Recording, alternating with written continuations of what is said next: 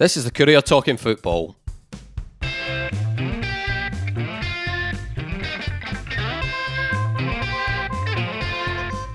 I'm Eric Nicholson, and with me this week are Jim Spence and Sean Hamilton for the first of the new year. Happy New Year, gentlemen.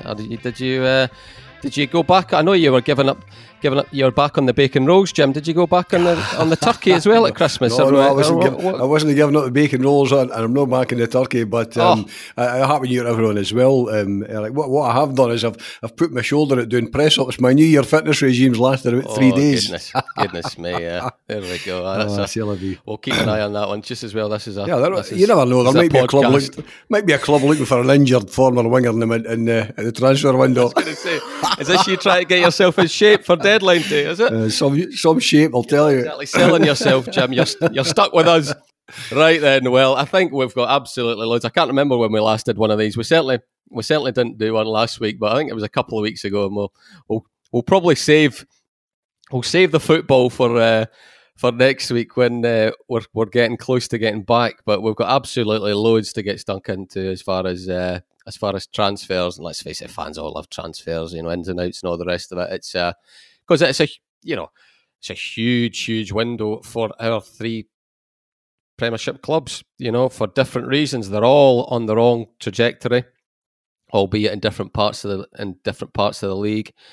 They all need good. I think we can all agree they all need a good window again for different reasons. And Jim, I think we may as well start with the club that I think we expect to do the most business, and the club that has certainly done the most business so far, St Johnstone. 3 days. It was becoming like an advent calendar where we're getting a sign in a day. They've slipped up and by dropping the pace a wee bit just now, give us all a breather. But 3 new faces in the door. One of them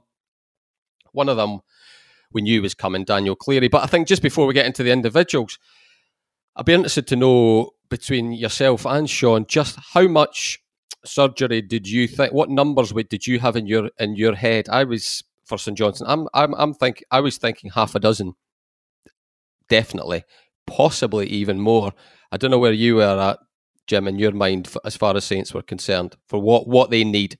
Yeah, well, I mean, that was, I think there's a couple of things. I mean, I suppose we should immediately add the disclaimer that we're recording this in the morning, that's true. I know, they could sign another 3. By the time it goes out, another 3 could have been signed, I mean, that's the nature of the transfer window. It's absolutely crazy. But 3 in, I think there'll be more than that. I mean, there's 2 out for starters, 3 in, 2 out. and I have to say, they look good. I mean, I like the idea of Chief G. I mean, if he's the same player I remember, fine signing. Daniel Cleary comes with, a great rep as well. Yeah, anyone I've spoken to, I've spoken to a few, different people down south, Ireland, Graham Cummins, ex-Saint. You get a feel, don't you? They've said, this is a proper player type thing. So, sorry, carry on, Jim. Yeah, no, but I mean, I think, so 3 in, 2 out, not the 2 out, I think they're going to kind of be, loans cut short, and Donker. Yeah, it's loans cut short, so that's almost neither here nor there. But I think they need, they certainly, I think, probably need at least 1 and maybe another one. I mean, I'd kind of thought, there was talk about 6, but certainly another 1, maybe, and probably definitely, if you can use probably definitely another 2. I think they might be need the numbers. I mean, apart from anything else, you need the numbers. I mean, there's a couple of issues. I mean, Chief G's coming in. He himself, has said he's not particularly worried about his fitness, but he hasn't been playing. So there's always that element. I think you need Saints have never had been trouble with a huge squad anyhow. So they need, numbers in.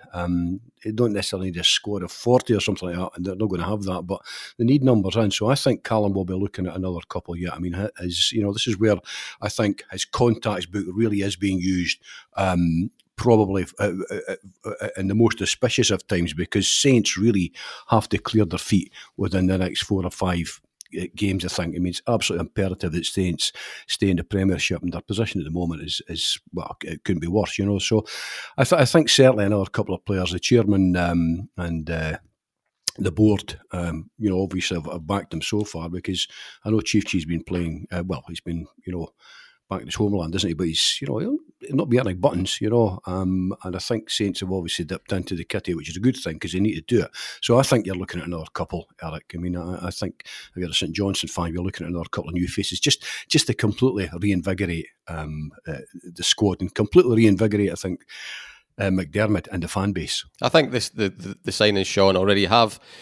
That's just what signings do. They do give a fan base a lift, don't they? Particularly when there's no actual football being played. But I think we're looking at now. Obviously, we don't know exactly the others that will leave, so there'll probably be 2 or 3 more go. I would be my guess before January's over. So I would still like and expect to. I think we'll definitely see another centre midfielder coming in because we know that he was after Liam Shaw. So we need St Johnstone need that combative, just covering the grass, that type of midfielder. They can kind of release your Butterfields and Brysons. There'll be another forward because obviously we know that they're in for Zach Rudden. So if they don't get Zach Rudden, there'll be another forward. I think I would still like to see another centre-half purely from the numbers game. We know that Saints play 3 of them. We'll not get into that debate just now, Sean. We'll save that one for another date, but they do play 3 of them, so that just tells you straight away you want to have options, and let's face it, Effie Ambrose and Hayden Muller have been way down the pecking order, so all of a sudden, just because Lars Den Donker's gone, they don't all of a sudden become real strong first team options, and Jamie McCart has certainly had his issues. So I'd like to see another centre half, and I'd like to see another right back, just to give options in that part of the pitch. It's not been Sean Rooney's best season by a long stretch, and along with McCart, I don't think it's been Callum Boots either, by the way. Well, I take your point. They've got Gallagher in, so they've got options there. I'd like to see options on the right as well. And of course, the thing with Rooney is it's the same as McCart. And how do you quantify how much the whole contract running down and being rumoured with moves in the summer? You just some people deal with that better than others, don't they? We just don't know how much that's affected their football. But are you thinking along the same lines as positionally and numbers wise as myself? Yeah, I would like. I mean, I'd like to see another 3-4 coming in. To be honest with you, and we've discussed it. I mean, you mentioned there the 3 centre halves, and we've spoken about the system before in weeks gone by. I maintain that I don't think it was working at all, and I don't think changing it would have been necessarily any worse an idea than keeping it the way it was. Because in hindsight, it certainly couldn't have made the results worse. So we can all agree on that. Exactly. But what I would like to see at the end of this is options. And the first half of the season, I don't think would. If there wasn't a huge amount, or Callum Davidson evidently didn't feel he had a huge amount of range in terms of what he could do with the squad at his disposal. So I want to come out of this month with him feeling like he's got a bit of that, because that would be hugely beneficial going forward. Cleary's proficient. Cleary's played a lot of his football in a 2, so there you go straight away. He could flip to that should he choose, but he's got him in mind as one of those wide centre halves. To as we've talked about a lot, to do a Jason Kerr basically, and help the team in that regard. So I think that's what he's got in his mind. So yeah. We shall see. Midfield. I mean, you mentioned midfield. I mean, we spoke about Liam Shaw there, and that's obviously not happening. But I mean, that at this point, with 3 in the door, or if you want to call it 4, with Ali Crawford as well, albeit he's been at the club on loan previously. Midfield looks like the priority area at this point. To me, and I'm absolutely certain that Callum Davidson will be thinking along the same lines. Yeah, just to get them up, and I think if you got the centre midfielder, I think then you've now got a team for starting the games again, and then I think the other striker is a sort, not a bonus, but I do think they need one. But you can go towards the end of the window for that one, potentially the right back as well and centre half if you don't get unlucky with injuries, but. They're in a far better place than they were, Jim. And I mean, Listen, we haven't had the chance to speak to you about you did the call. You've had a conversation with the chairman, haven't you? I mean, you definitely, and you said in your column, we all knew we got the impression that he was going to right some wrongs in this window, or do his best to help the manager right some wrongs in this window. Yeah, no, I did. I mean, I had a chat with him the other week, and look, in fairness to him, I mean, I've said in my column that. Previously, that Saints have to, dip in and spend some cash. Now that's not having a pop at him. That's a simple fact of life. That's the game that he's in, and he made many good points in that conversation, and not in his defence, because it wasn't I wasn't phone to have a kind of have a go on. We were phone had a blather, which we used to do quite often, and he put kind of a good number of fair points, in terms of what's gone wrong, things that have happened, and all the rest of it. In terms of the move of the two players, particularly McCann, how it came about, and all the rest of it. And these things kind of get lost in the mist sometimes. I mean, sometimes you are at the mercy of simply how events transpire, agents, and all the rest of it. And sometimes you look and you think, well, actually, that's a fact, but I could have done X, Y, Z better. And I think it was that kind of conversation. But I think there's no doubt that he's well aware of the predicament Saints find themselves in, and they are, he and the board. You guys will know this. Having a small corner of your hearts which are forever blue and white. They're prepared to back their man, and they need to. I mean, looking at the situation they find themselves in, Sean's right. I think the midfield and the striking department are the two key areas. I mean, if you look at what they've conceded defensively, they've got a better defensive record by a bit than the three, Dundee, Ross County and St Mirren, above them. And indeed, they're only, they've only conceded, in fact, they've conceded a goal less than Livingston, who, again, are in 8th position. So, defensively, while not great, it's not a disaster of any manner. It means that the Saints' big problem becomes in the scoring department with only 11 goals scored. That's miles adrift of the clubs above them. I mean, that's what they need to do. They need to so find... come on, Nadir Chifchi, Jim. What I mean, I didn't watch as much of him as you two did, but I saw enough of him. Certainly in that first spell with United, and I remember the goals he scored against St Johnstone. Two of his 4 for Celtic that were very good ones. I mean, just remind us of the type of player that St Johnstone are getting. Oh, well, I mean, there's a couple of things about Chifchi that have always impressed. The first thing to say about him is he's a lovely fella. He's a really nice guy. He was always approachable, amenable, and all the rest of it. Now, in football terms, that's important in the dressing room and all the rest of it, but what you want is on the park. I mean, he played, I think it was 82 times. He played on the edge, shall we say, as well, Jim, though, which again you kind of want, but you'd like to think with maturity, he'll not slip the wrong side of that edge. No, 82 appearances and 33 goals, Eric. I mean, that's a good record. I mean, that's a very decent record for a striker, I think, in the modern game. He's a big lad. I mean, he's just under 6 foot, and he's strong. He's got good touch. He's got good mobility, I think. And he's not. I mean, hesitate to say he's not an out-and-out striker. He's one of these guys who brings people into play well. He's got nice touch, nice vision, lays it off well, holds it up well. All the things that we talk about when you're a striker. But he's got an eye for goal as well. He's a fine striker of the ball. Strikes it sweetly. All of these things, and he's an unselfish player, I think. I think sometimes there was a kind of notion that maybe he was. I actually quite like a selfish striker. I like a striker have a bang at goal instead of kind of thinking lay it on for somebody who's making the later run into the box or the time run into the box. Man, to me, strikers are there to have a bang at goal. And the more bangs they have at goal, the more likelihood there is of scoring.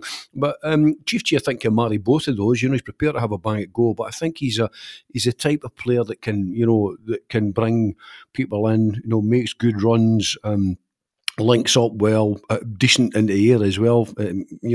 Not huge, but big enough. So I think he's got a range of abilities, which and this is always the situation in football, isn't it? If all other things being equal, he still has kind of much of what he had. When he was at United, then I think he'll be a fine signing. He hasn't played much, as we said earlier on there. He hasn't played much recently. But some players do have a kind of natural fitness about them. He's a big kind of languid, fluid type of player, I don't think he's one of these type of players that he's going to need, 4, 5, 6 weeks to get up to what is required. Well, he was never a speed merchant, was he? No, he's not a speed merchant. That's right. So, I mean, I think on the face of it, I mean, immediately I heard that Callum was looking at him. I thought that's there are some signings that just kind of tickle your fancy, and that was one of them. I thought that looks a good signing. If he pulls, if this one pulled out the hat, and I think it looks a good one. Usually, your gut reaction, if you go. I mean, there were two names floating around about the same time, Sean, and you would have heard them. As soon as you find out they've been released by their clubs, you think, oh, somebody's going to do it. I must admit, Chifchi was below Kyle Lafferty, but if I was to say to you, Kyle Lafferty or Nadir Chifchi, which would you have taken? I think out of sentiment, I would have gone for Chifchi. And it's purely because, as you said before, I watched a lot of him when he was at United in that spell when Jackie McNamara was there, and I loved him.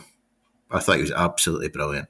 He was one of my favourite United players of that era. He brought the midfield. He brought all their little midfield runners into play, didn't he? He was he did. Armstrongs, your goals and that.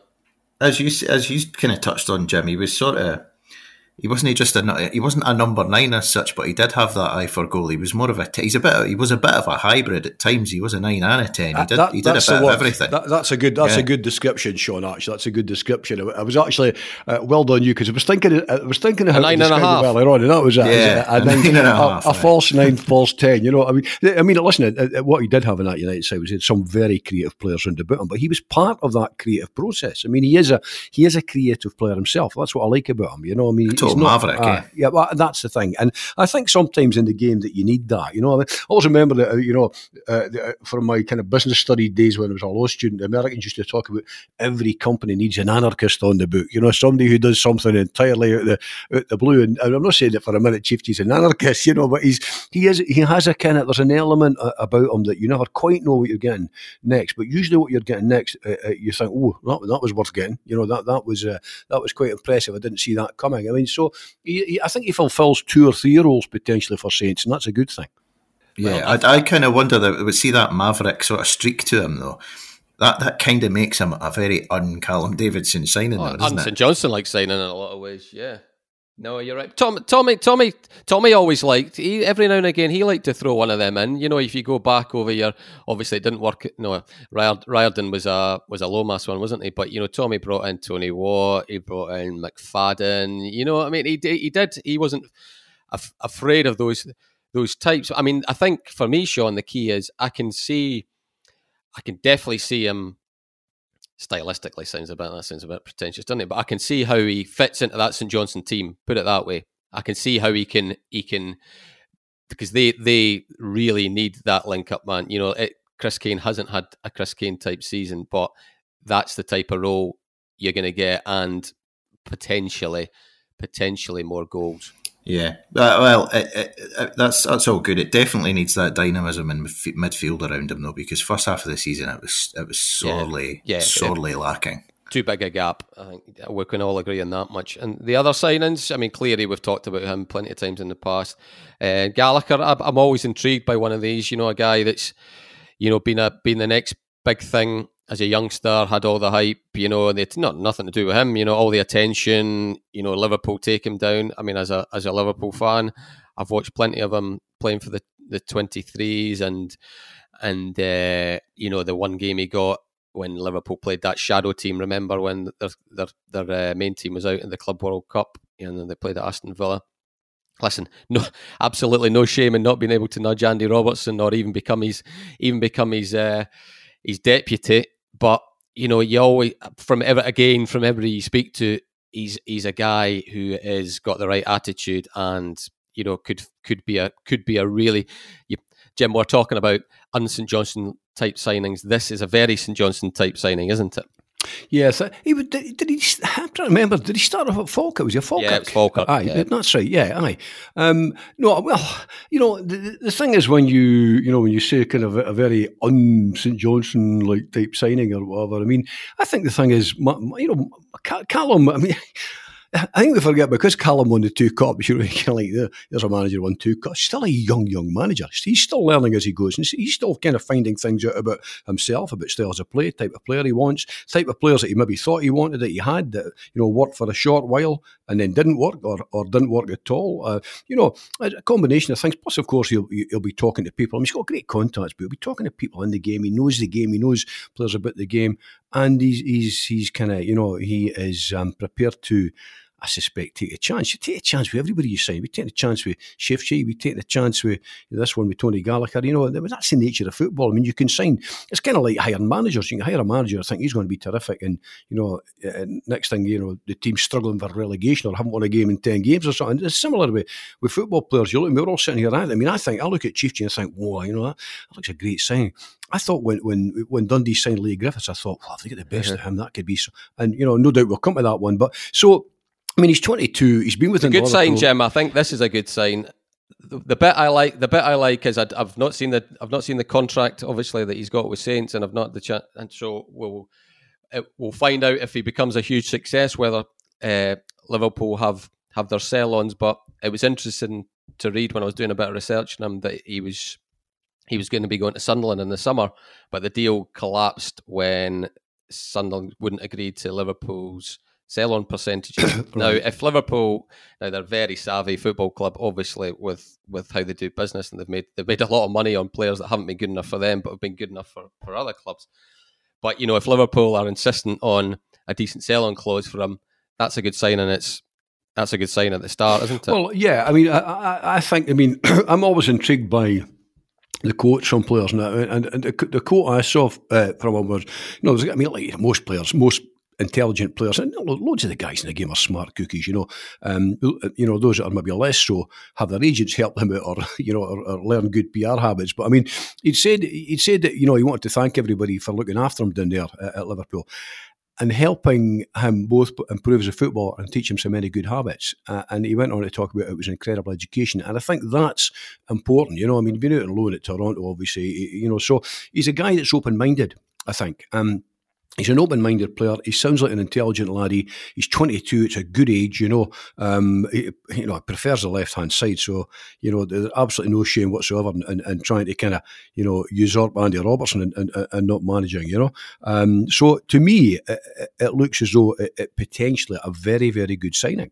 I mean, I don't, you know, I know that sometimes, I mean, I've sometimes thought this with boys that have been at Celtic and Rangers. You think, well, he's been at Celtic Rangers, he must be something special. Forgetting that sometimes at youth level, particularly, they hoover them up, you know. But I think, you know, if you've been at, you know, even having been at Celtic and Rangers and haven't been at Liverpool, you don't end up at clubs like that when you've not got something about you. You know, that's the simple truth of the matter. You know, to have been at Ibrox or Parkhead, or in this case, you know, more particularly to have been at Liverpool, you've got something about you. You know, I mean, you know, he's had a couple of seasons here. It's not as though they've signed him and thought, this kid's hopeless, you know, get rid of him after 6 weeks. I mean, he's got something about him, I think. And so, on the face of it, I think Callum Davidson has done, you know, so far 3 very astute-looking pieces of business. You know, I'd like to think there's another couple to be done, because I think he needs that. But so far, so good. I mean, you know, I think the percentage game, Eric, and I've written this before about. I know I'm not a great January window fan, Melville. No, go over my reasons again. You know, many reasons. The attrition rate, I think, can be quite high. You know, in terms of what you expect and what you get. Your expectation levels and your realisation levels can quite often be 2 entirely different things, both as a manager and a fan, you know. If he's signed these 3 already, if all 3 live up to expectations, he will have done astonishingly well. 2 to 3 do well. That's still very good. And if he gets another couple in, and the strike rate is 3 or 4 out of 5, doing really well, that'll be great. But so far, I think he's done good business. And I have to say, Gallagher looks to me probably you know, at that age and with the background he's got, probably, I think, a very fine signing indeed for Saints. Right. So, Sean, we can smoothly link from St Johnstone to Dundee United via their goalkeeper, Zander Clark. Now, I think, I'll leave it to you to try and sort out the Dundee United goalkeeper situation, because I'm just trying to get my head around it myself, I must admit. But anyway, I don't for a minute expect to see Zander Clark leaving St Johnstone in January. It'd be it'd be worse than McCann and Kerr. It'd just be, he's been your best player by an absolute mile. You're in a relegation battle. You're not going to get that much money for him anyway because his contract's running down this summer. It's just not gonna happen. But I think it's certainly leaning towards him leaving in the summer. Good luck to Zander. He's getting, if he's not 30, he's getting near 30. Peak goalkeeper he's 29 age. just now, there you go. Yeah. Peak goalkeeper age. Playing magnificently. Scotland squad. The doors are going to open for him, and as a free goalkeeper at that age, let's hope for Zander there's going to be a lot of good options for him. But personally, I don't expect to see him at Dundee United. But the Dundee, go on, give us a chat through all the comings and goings. Trevor Carson, I suspect we're probably not going to see him back at Tannadice. It's a loan, isn't it, rather than a permanent deal? It's a loan just now, yeah. Siegrist, yeah. I think we can put him in the same boat as Zander, who's going to be off in the summer. Yeah. Could he go this window now that they've got this lad in? Hold on again. Well, what's his name? Carl Johan Eriksson. Carl Johan Eriksson. Yeah. So come on, make some sense of it all, Sean. Over to you. Thanks for that. It's difficult. There's a lot of, put it this way, there's a lot of moving parts. I think we would say that. So Carson, look at him first of all. He's away on loan. Stephen Robinson, who he obviously knows from Motherwell, I would imagine he wants to play football. Otherwise, he could have been quite content just to keep sitting on the bench at Dundee United while Siegrist was there and waiting for his chance to come along. He's obviously not content to keep doing that because he's had an option.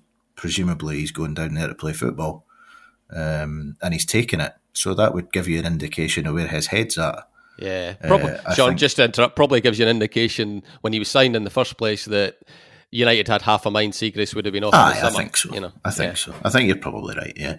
So it wouldn't completely shock me if he doesn't return.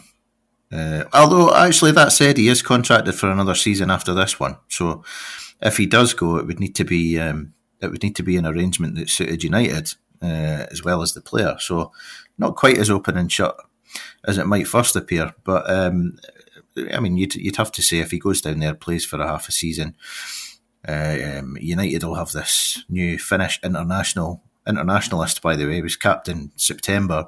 So if you're a 26-year-old goalkeeper who's played sort of every week in the Swedish top flight, you've been capped by your country, he's another one you're looking at and you're thinking he's not coming over to Dundee United wanting to sit on the bench either. So Siegrist, I agree. I think like Zander Clark at St Johnstone, he's one who's coming out of contract. I don't imagine that he would sign a new one. I think he'll want to move on. So if you take Siegrist out of the equation, let's make an assumption that he does go in the summer. You're left with Carson contracted for another season, and you've got Carl Johan Eriksson for 2 seasons there. So really, it's a shootout between those two at that point. If Carson goes, that's when United might be looking for somebody else. Is that going to be Zander Clark? Like you, Eric, I don't think so. I mean, can they? I mean, we'll see how this it turns out with a Finnish international, but you're not going to. I mean, a club the size of Dundee United isn't going to carry a Finnish international goalkeeper and a Scotland squad goalkeeper. No, that it just isn't going to happen, is it?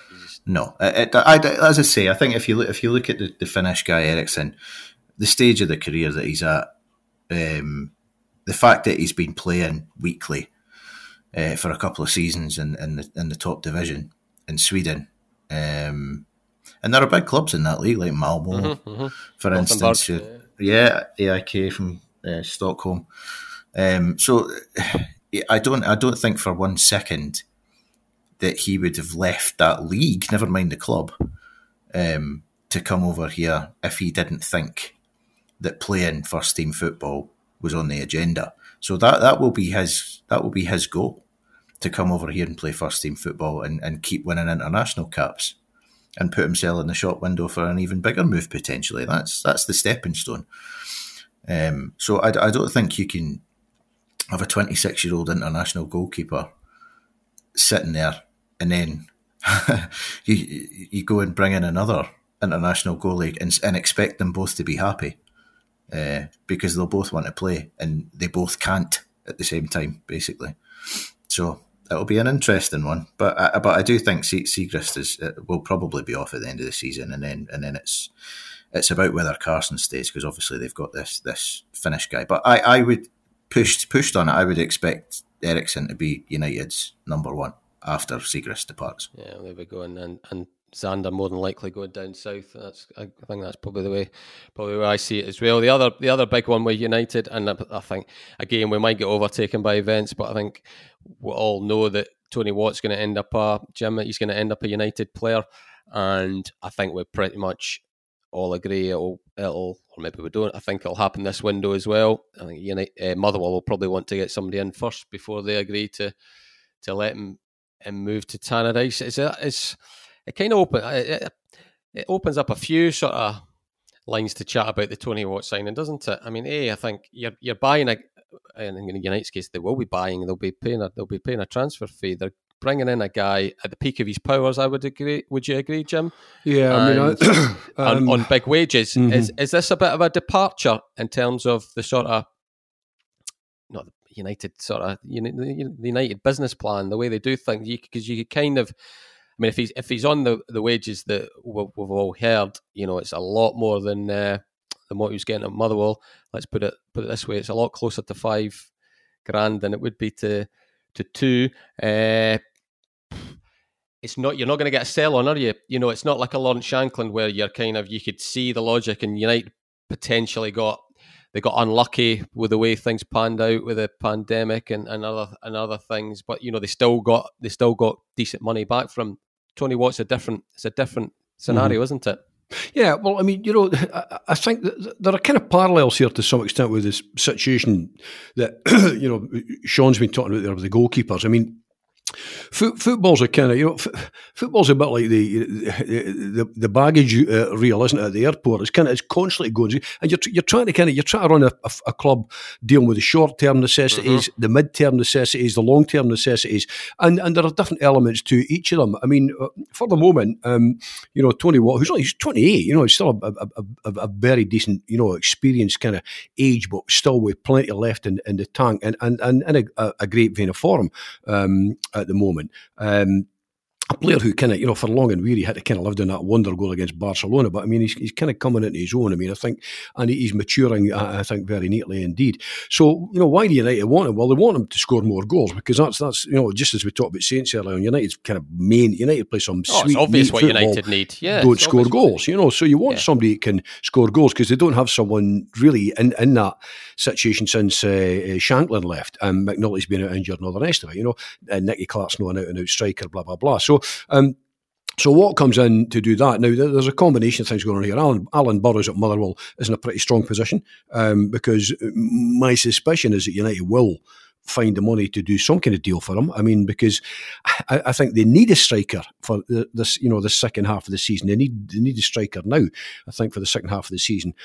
United are obviously prepared to pay the wages. I mean, Mark Ogren has, there's no doubt. I mean, I've heard all these tales about Ogren might only be here another couple of seasons and all the rest of it. And he might well, because that's the way football is these days. People move in, people move out. But I mean, while he's been there, and for the moment, he's certainly backed the club. No one can deny that, and United pay good wages and all the rest of it. They'll have to pay Tony substantially, I would have thought, to get in there. So he's one, I think, for the short to immediate term, I think. Even if they don't get him in the January window, and I think they will, if they don't get him in the January window, they need someone to score goals. That's patently clear over the next couple of seasons. But my view is they'll probably get him now. Similarly with the goalkeeping situation, Siegrist is probably ready to kind of make his next big move and make even better money elsewhere. I don't think it'd be a huge earner, but make even better money elsewhere. It's also probably one of the reasons I doubt very much if Zander will be coming in. His big move, I think, probably south of the border to try and earn some decent money at the age he's now at. But what I think, I think potentially is a good signing. What you ask yourself is this: United will be paying big dough. I'd imagine you're looking at a minimum $4,000 a week or something like that, probably more, between 4 and 5 to pick up somebody like that. Could he get that back down south? Does he want to go back down south? Has he made his money? Has he made decent money? There's a combination of things go through. Not every player's a mercenary. Players are entitled to get the best deal they can, but also there's family reasons, travel reasons, a million and one things that come into the idea of a player moving. Now, I mean, this will be his 13th club, and he's 28. I wouldn't have for a moment get into this kind of are United a bigger club than Motherwell thing. That's one of these futile kind of areas to go down. I mean, excuse me, I think most people would probably argue United are, in terms of support base. What we can say is they're bigger payers. Yeah. What we can say they're bigger payers. They will be, undoubtedly. I mean, Motherwell are a fan-owned club and all the rest of it. They're a fine club. They're a good club. They've done lots of great stuff, However, he's probably looking at United. A lot of people say it's a sideways move and all the rest of it. I would imagine if Tony's coming, he thinks it's, it's not a sideways move, it's a move up. Now, that's and fans will have different views on that. That's up to the player to think about that. But, I mean, if they get him in the January window, and you would like to think they do, at 28, he's an experienced hand, scores goals, good touch, and similar type of, not quite like Shifty, but ability to link players as well, bring people into the game and all the rest of it as well. I think that potentially on the face of it could be a very good sign. But then you see that, maybe he's having a purple patch at Motherwell, and that never happens again at Tannadice. But I don't think so. I think he's a boy who's matured neatly and nicely. Also follows me on Twitter, so he's obviously a highly intelligent guy, But that's just you. That's why you're being careful what you're saying, Jim. Yeah, that's right. But no, I mean, I think genuinely, he's a good lad, Tony. United need to. Him at Saints. I think United probably need to dig in and do a deal with Alan Burrows and Motherwell to bring him now, because they need him now. They need him now. But then the implication here for Motherwell is, it's a big blow to lose a guy that has brought so much to your club and is scoring goals the way he's been scoring them. So it's all very well for us to sit around the table and say they should do it now, but that depends on 101 things. Of course, and the other element, of course, is that there's no any point in trying to keep, I'm not saying the player's unhappy, but the script. Once a guy's made his mind up that he's moving, that his future lies elsewhere, I often think, always think it's best that he goes now. Yeah, I agreed. I mean, as Jim touched on there, Sean, they can't all be project signings, project players for a club like United, can they? You've got to have, he summed it up well, you have them, some from the short, some for the medium, some for the long term. United have got plenty for the long term, probably plenty for the medium term as well. They need a goal scorer, and they need one now. Yeah, absolutely. I mean, I couldn't agree more. That is the short term goal. That's what they need to change in their side, because they give themselves a decent sort of grounding in a season with their defensive performances, which have largely been really decent. And they are a well-organised side. I think they do have an identity to them, but where they've clearly struggled is in front of goal. They've obviously, Shankland's gone. They sold him. That's understandable. No issue there. They brought Mark McNulty in. They've been unlucky with him. He's been injured, so they've not had use of him. They've tried to bring in the big disappointment. That one hasn't worked out. So I mean, the difficulty with that one, it's not so much a difficulty; it's an observation. I think we've praised sort of Tony Ascar and United and the recruitment side of things there, because in general that's been really good. Well, they've had more hits than misses. Absolutely, yeah, and that's really all you can ask. But so I suppose you have to sometimes things just don't work out, and it would appear that this is one of them, given the lack of him, if you like. We just haven't seen him at all. So yeah, that one's not worked. So yeah, you're right. They've identified a short term sort of need that they have, and that's a goal scorer. And I tell you what, you can't whack the ambition of identifying that need and going, right, well, we'll go and get the top scorer in the Premiership then. And certainly, I think you'd make a very strong case to say he's the top performing Scottish striker in this league just now. I think if a Scotland squad was getting picked just now, I would have him in there certainly over Shankland. I'd have him in there over Nisbet.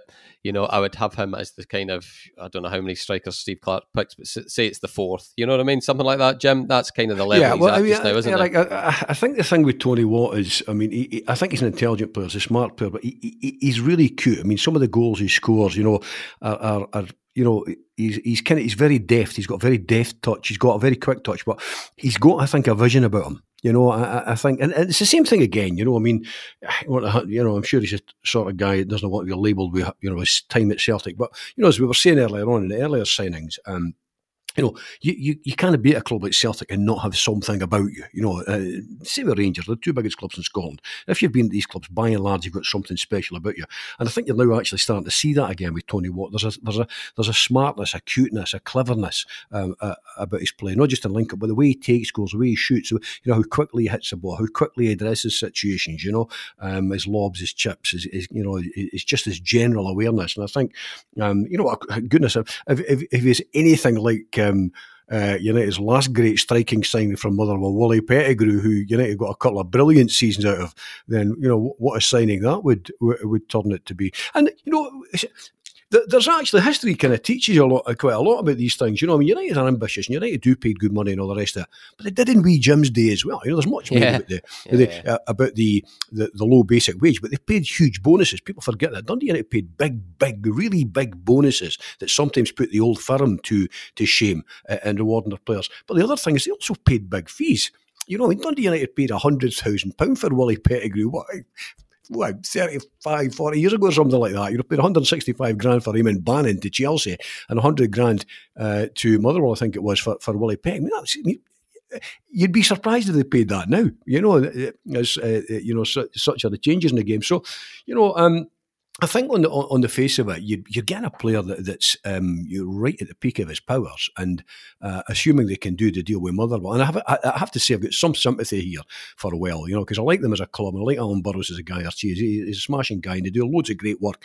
And you always feel, our priorities are to talk about our clubs in our area, but you kind of feel, when a club is denuded of a really, really special talent. And let's that's what's about to happen here. He's taken a gamble, Tony Watt, because I think everybody would say, well, I think we all thought when he didn't sign, when it came out that he wasn't going to sign a new contract with Motherwell, I think most of us thought he's going down south for one last crack down there.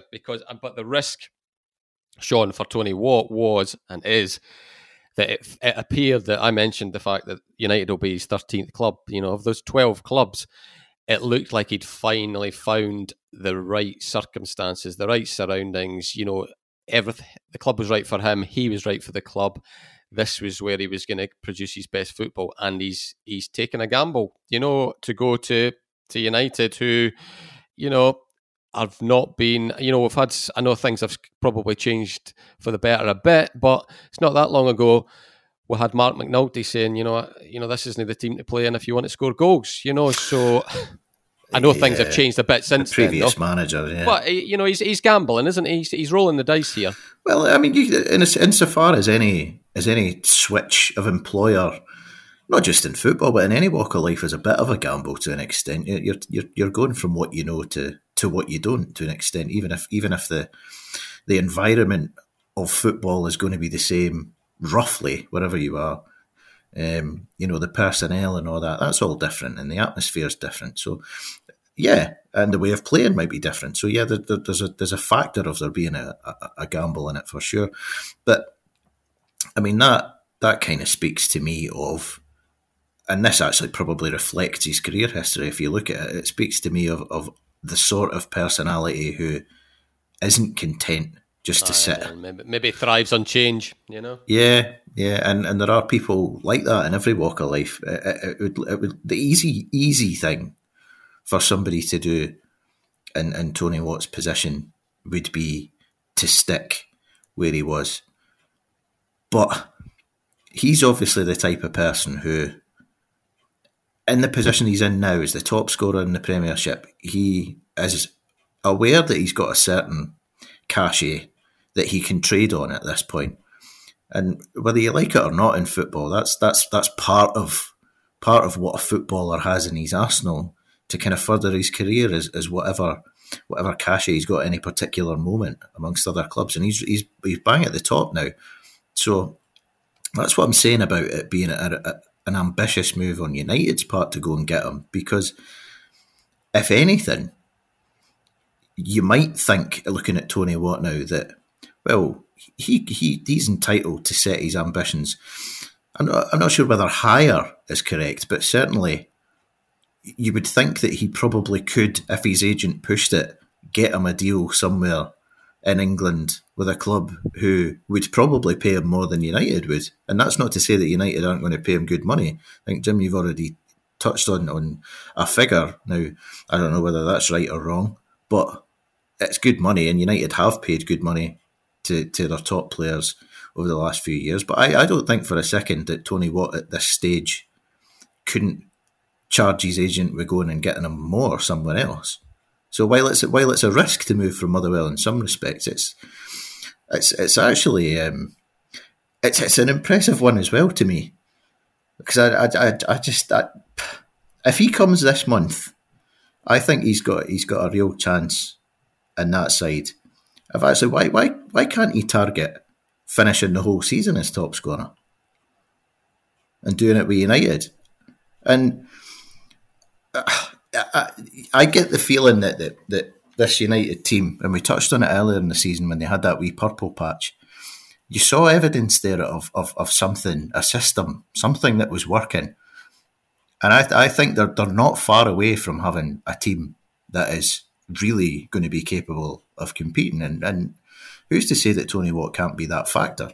Yeah, well, that's something we'll certainly touch upon, if not next week, the week after, and whenever he comes through the door, because then as we've said with, I'm going to do another slick link for you, Jim, as we said with Leigh Griffiths when he came to Dundee, these signings, they change the dynamic for a manager, don't they? Because all of a sudden, people will say, okay, there you go, Tam Courts, you've got Tony Watt in your team now, you got the final piece in the jigsaw, let's see this United team fly. But that's for maybe another week. But Leigh Griffiths, I'm glad you put in the disclaimer, because this is probably one that could change before we finish the podcast. But it looks like it's coming to a head.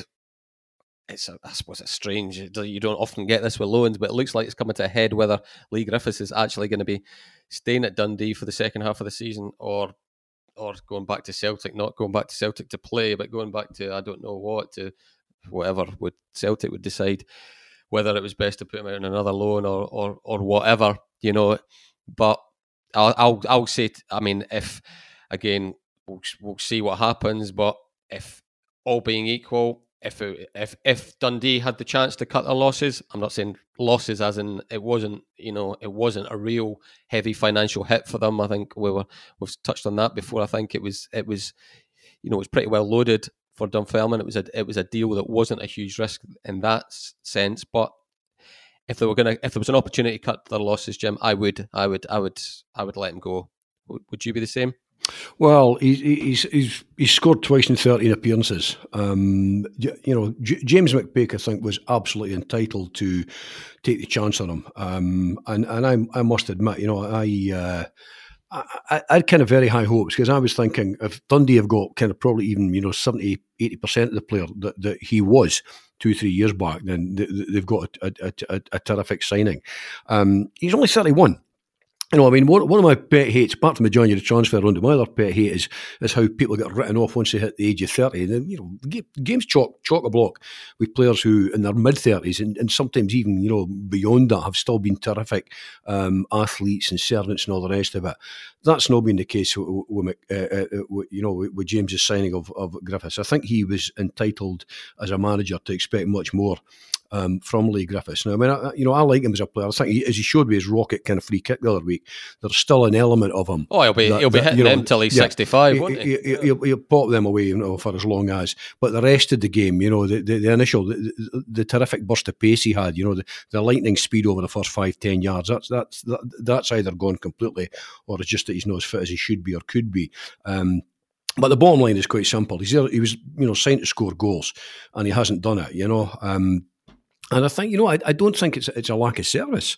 There are players about that are relatively creative at Dens and all the rest. The bottom line is, for whatever reason, it doesn't look to me as well. It doesn't look to me. He quite simply hasn't, done what you'd hoped he would have done. 2 goals in 13 games. It just isn't sufficient return, and it's no sufficient return, I think, on the investment that Dundee have made in him and the chance that James McPake has taken on him. Now, the very fact that there are discussions going on, James has been kind of quoted as saying that, it's a very awkward one for him, isn't it? Very awkward one. I mean, the dynamics of a football dressing room, bluntly, whether it's your Sunday amateur 11 at the South Inch in Perth or Riverside in Dundee, the dynamics of a football club, a football team, are always awkward. There's 2 or 3 kind of wee cliques within any dressing room. There's players that are big characters, different size characters, different types about the dressing room and all the rest of it. There's all sorts of things go on that can easily upset the equilibrium. There are players looking and thinking,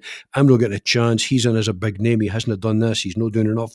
I see him in training and I think, where's the great? There's all these things happen in football. And a manager's got to kind of keep a lid on all of that and keep it all kind of happy with a first-team squad, about 20 people and all the rest of it. Youth Chapman at the door, senior players who want to play more, and guys like Leigh Griffiths, who you bring in expecting a lot from, who have been there, they've done it, they've played at the highest level.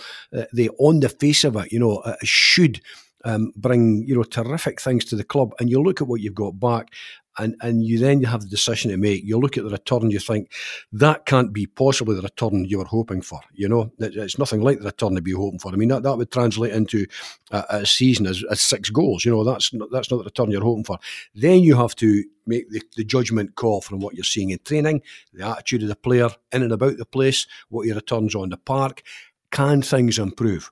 Do I legitimately see things not just improve, not just getting a wee bit better, but a whole lot better? And on the face of what I've seen so far, no, I don't. Now, the break clause in the deal, normally it's the parent club who want the player back quickly. The break clause in the deal, I think, has to be exercised very, very quickly. In fact, it may even be by the end of today as we speak. Then my suspicion would be that the very fact that this has become public knowledge and it's out there, and Dundee aren't kind of putting up this strong case to say, this is rubbish and we're keeping them and all the rest of it. That would tell me it's all pointing in one direction, that they haven't had sufficient value for money. It's not even a case of who's paying how much in wages and all the rest of it. They just haven't had sufficient value in money. I mean, if Dundee were paying $5,000 a week of his wages, which are much more substantial than that, and he'd scored 9 goals in 13 games, you'd have thought, whoa, James is going to hang on to this fella. As it happens, because a manager's job ultimately is on the line, Eric. That's the thing with players. I mean, it's much easier to get rid of managers than it is with players. And you bring players in. James McPake and his coaching staff bring guys in. They give them a chance. Careers have been going off track elsewhere. They bring them in, they give them a chance. The least they can expect is that they will get 100%, effort, commitment, and all the rest of it. But along with that, some indication that a player has, the abilities still, or a more than a modicum of the abilities that he was brought in to show. And sadly, I have to say, I just haven't seen enough from Leigh Griffiths to suggest that continuing beyond this transfer window would make the slightest bit of difference to Dundee. Well, I mean, Sean, I don't. We'll wrap it up in a minute on Dundee, but there's another one to talk about. I mean, I don't envy James McPake at all. I mean, we're talking about Maverick strikers. So most have one. He's got 2, and there's decision. He's, Jason Cummings, by the sound of it, has caused him far more problems than Leigh Griffiths. Let's be honest about it, and he's been more. Although he's kind of, James McPake's latest quotes were a bit more sort of, he's training well type thing, But there's 2 to sort out there, I think we still. I take it you agree that you're not going to see Cummings playing again, that he's still going to go? No, I think that's the easier one to deal with. I think he goes. Certainly, put in that position myself, I'd be saying, right, cheers, see you later. Off you go.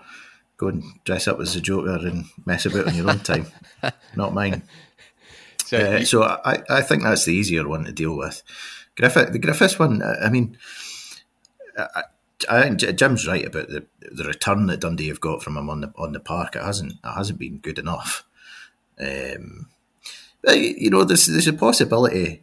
The cynic in me pops his head out every now and again, and Dundee could well just be posturing a bit here, you know, just to try and get Celtic to take a bit more of his wages. Such cynicism in one so young. It could all be a play on Dundee's part. You know, James McPake's looking at what he can do in January budget wise, and if he sees a I've not got much room to manoeuvre here, yeah. Exactly. If he sees an opportunity, right? Well, if we exercise this, say we're going to exercise this break clause and we're sending Lee back, then hey, if it would appear that Celtic aren't so keen to have him back, otherwise there wouldn't be this discussion going on, would there? So if Celtic are keen enough for Lee to stay at Dundee and not return to Celtic, and they're willing to take on a bit more of his wage, and ease some of the burden on Dundee and free up some funds for James McPake to maybe do something else with it, then maybe it wouldn't be the daftest thing in the world for Dundee to make it public that they're going to send him back. You've had too long to think about this, Sean. Far too long to think about it. It's chess. I see a career as a playwright for this boy. Honestly, you know. One of the things. I suppose you kind of wonder about is I'm trying to remember what Lee Griffiths' contractual situation is with Celtic. How long he's got left now? You know, maybe it'll be that Celtic don't want him, but you know, they end up offering him a deal to go, get him off the books. You know, would their manager, Ange Postecoglou, want him back at Celtic Park? You know, don't think so. For doesn't look like it. You know, does James think he can get any more out of it? You know, it's in many respects it's a modern tragedy if it ends disappointingly, because you know, the free kick was one thing. You know, although I can think of very, very few players in Scottish football that could score a free kick like he did the other week, but you know, he had so much ability, but he just hasn't looked. I don't know what he's been shown in training, but I mean, on the field, and that's ultimately the key bit, isn't it? We just haven't seen still enough. Don't know what Lee Griffiths has been like on the training ground and in terms of fitness, you know, dietary stuff, all that sort of side of things. We just don't know if he's taken on board what the manager wants and expects. We just don't know. So I think that'll be the crux of it. Whether he thinks he's primed to improve in the second half of the season or whether he isn't, you know. And you know, Sean's right.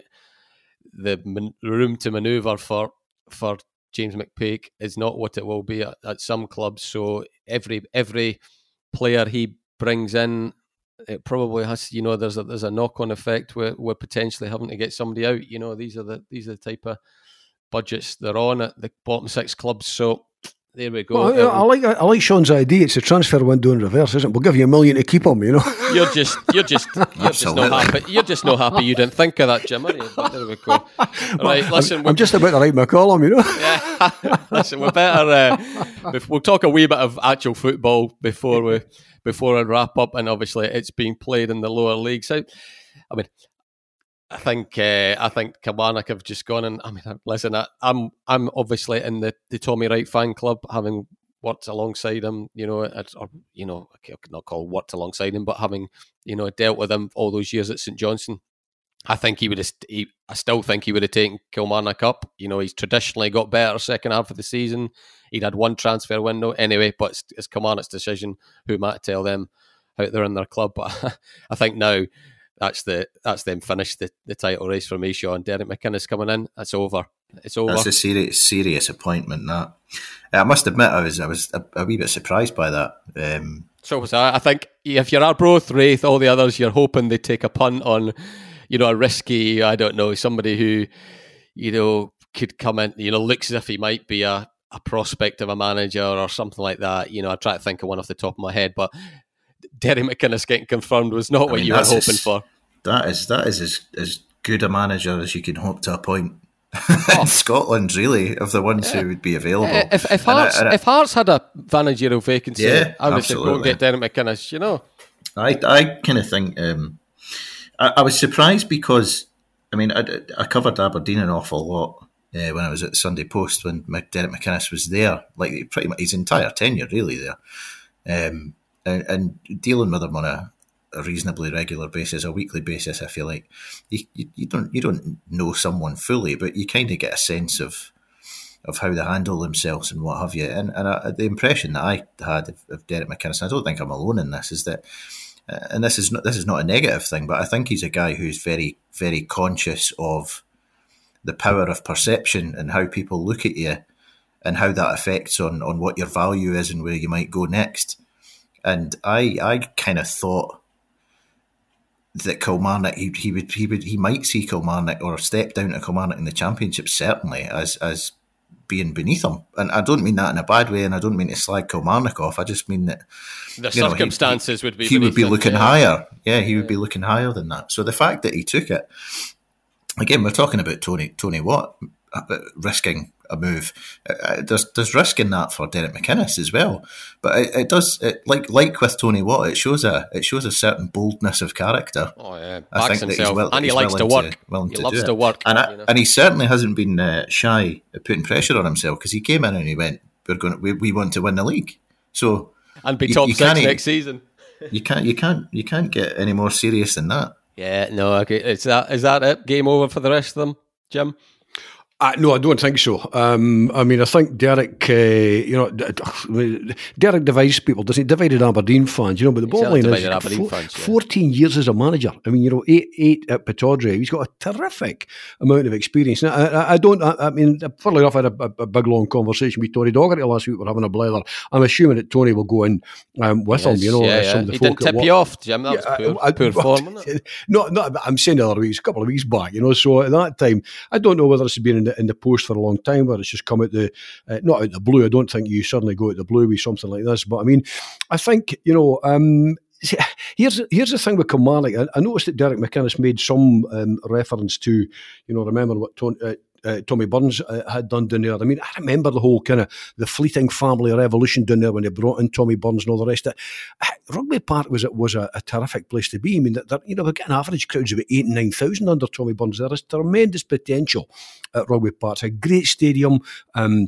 It's a they're a county side, they're not just kind of Kilmarnock. I mean, Kilmarnock's not a huge town, but they're kind of, to a great extent, they're a county side as well. There's a big support there for them. So I think that, McInnes has got all that experience. I think they'll want to kind of completely reinvigorate the club.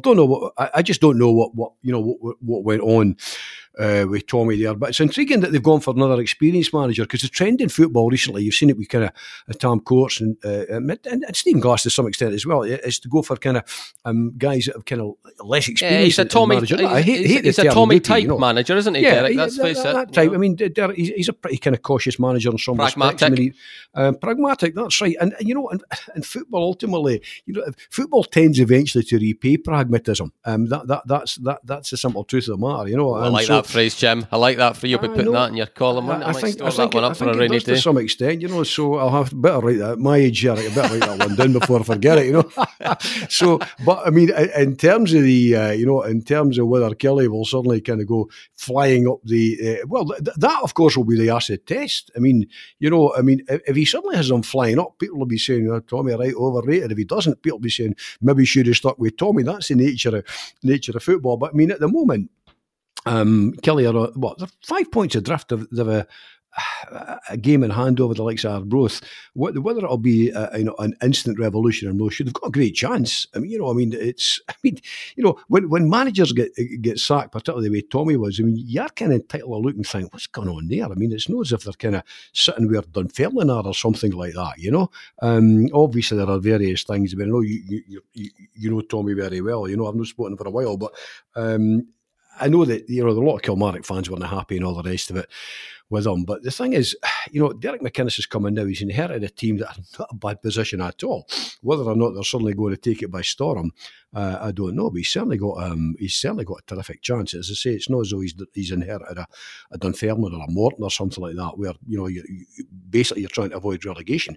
They're still in with a very, very good shout. But he's got a couple of things to do. He's got to improve on their goal scoring record, because they have scored astonishingly 9 goals fewer than Arbroath, a part-time squad. Defensively, I think they're not too bad.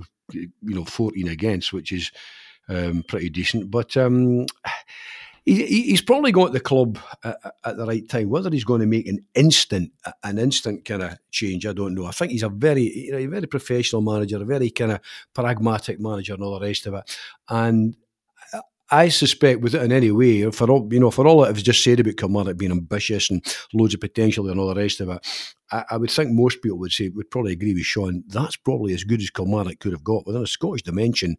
For them to pull Derek McInnes out the heart, I think Billy Bowie, who basically owns the club, has done a sterling bit of work there. Yeah, no, agreed. And Arbroath, Sean, just to finish up, Arbroath and Raith. I mean, it's all kind of flatlined for Raith. They've kind of, I think after, I've not got their run of fixtures and results in front of me, but beating Kilmarnock was a huge result, and it does seems to all gone away. I mean, their open play goal scoring statistics are horrendous. They're almost St Johnstone-esque of late. I think they're now looking playoffs probably at best, and Arbroath make me laugh. I mean, good grief, I can't. We all loved Dick Campbell, and the guy's never had more. He's never been in the spotlight more. I think last weekend, I think half of the national press corps were up to Gayfield because there was no other games on, and I've never seen so many Dick Campbell interviews in my life over the course of a couple of days. But I couldn't quite get away with. I wouldn't want it to be the one. It was poor Ewan Smith had to write up his quotes after the game, and I'm reading through them. I'm thinking, does he want them? Does he? What message you put out here? That he was trying. On one hand, he was having a right good old rant at folk for. I think he actually said they were pinning papers on the, for writing them off and saying, how disrespecting this club. Then on the other, he was trying to pull it away. He was saying, I don't really care. I'm not bothered about the playoffs. Which is it? Which is it, Dick? And so. I think there's absolutely no doubt in my mind that he senses an opportunity and he thinks they should get playoffs minimum from where they are now. Aye. He's a tough one to figure out. But, I mean, one thing is for sure, he actually said before the season started, when he spoke to Ewan Smith for us, that he wanted to take Arbroath into the Premiership. And he made that quite plain. And he said, if anybody thinks I can't do it, you come and speak to me, sort of thing. So he has issued threats of violence to people who've written him off before. But Sean, he's the bottom. We always say this. Look, ultimately, at the end of the day, football's about accommodation. It's about community, but it's about bread and circuses. That's why we love the windows and all the rest. I've never known. You hear of managers that flip flop.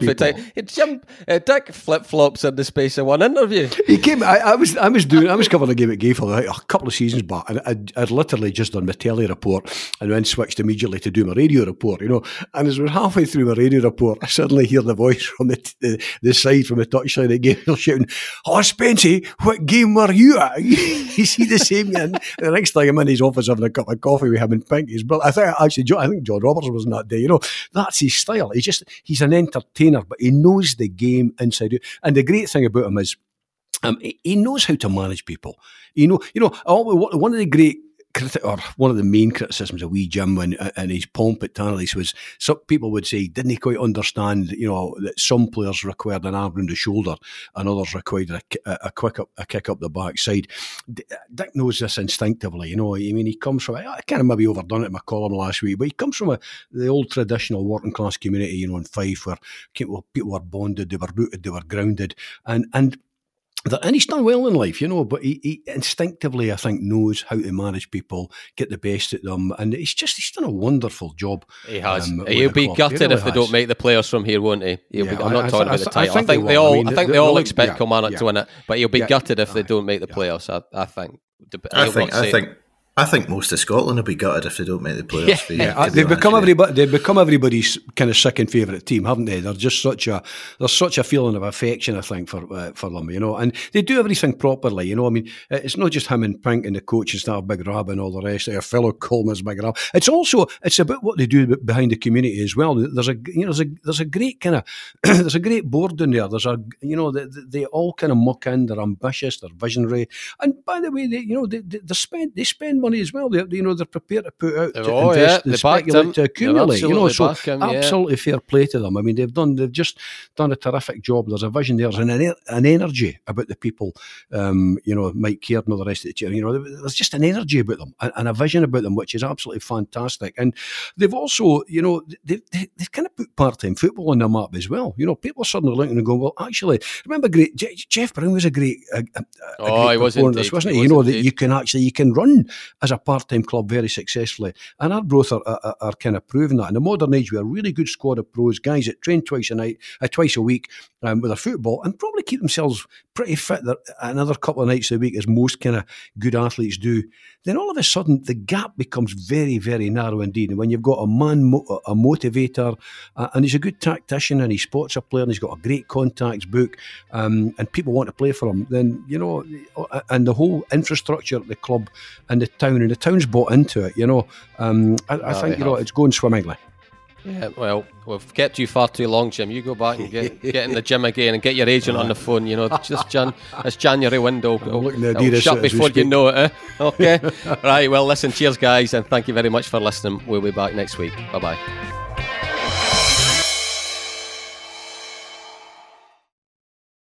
If you like the podcast, we'd be grateful if you tell your pals about it, or even better, leave a review or a simple rating on iTunes or wherever you find your podcasts.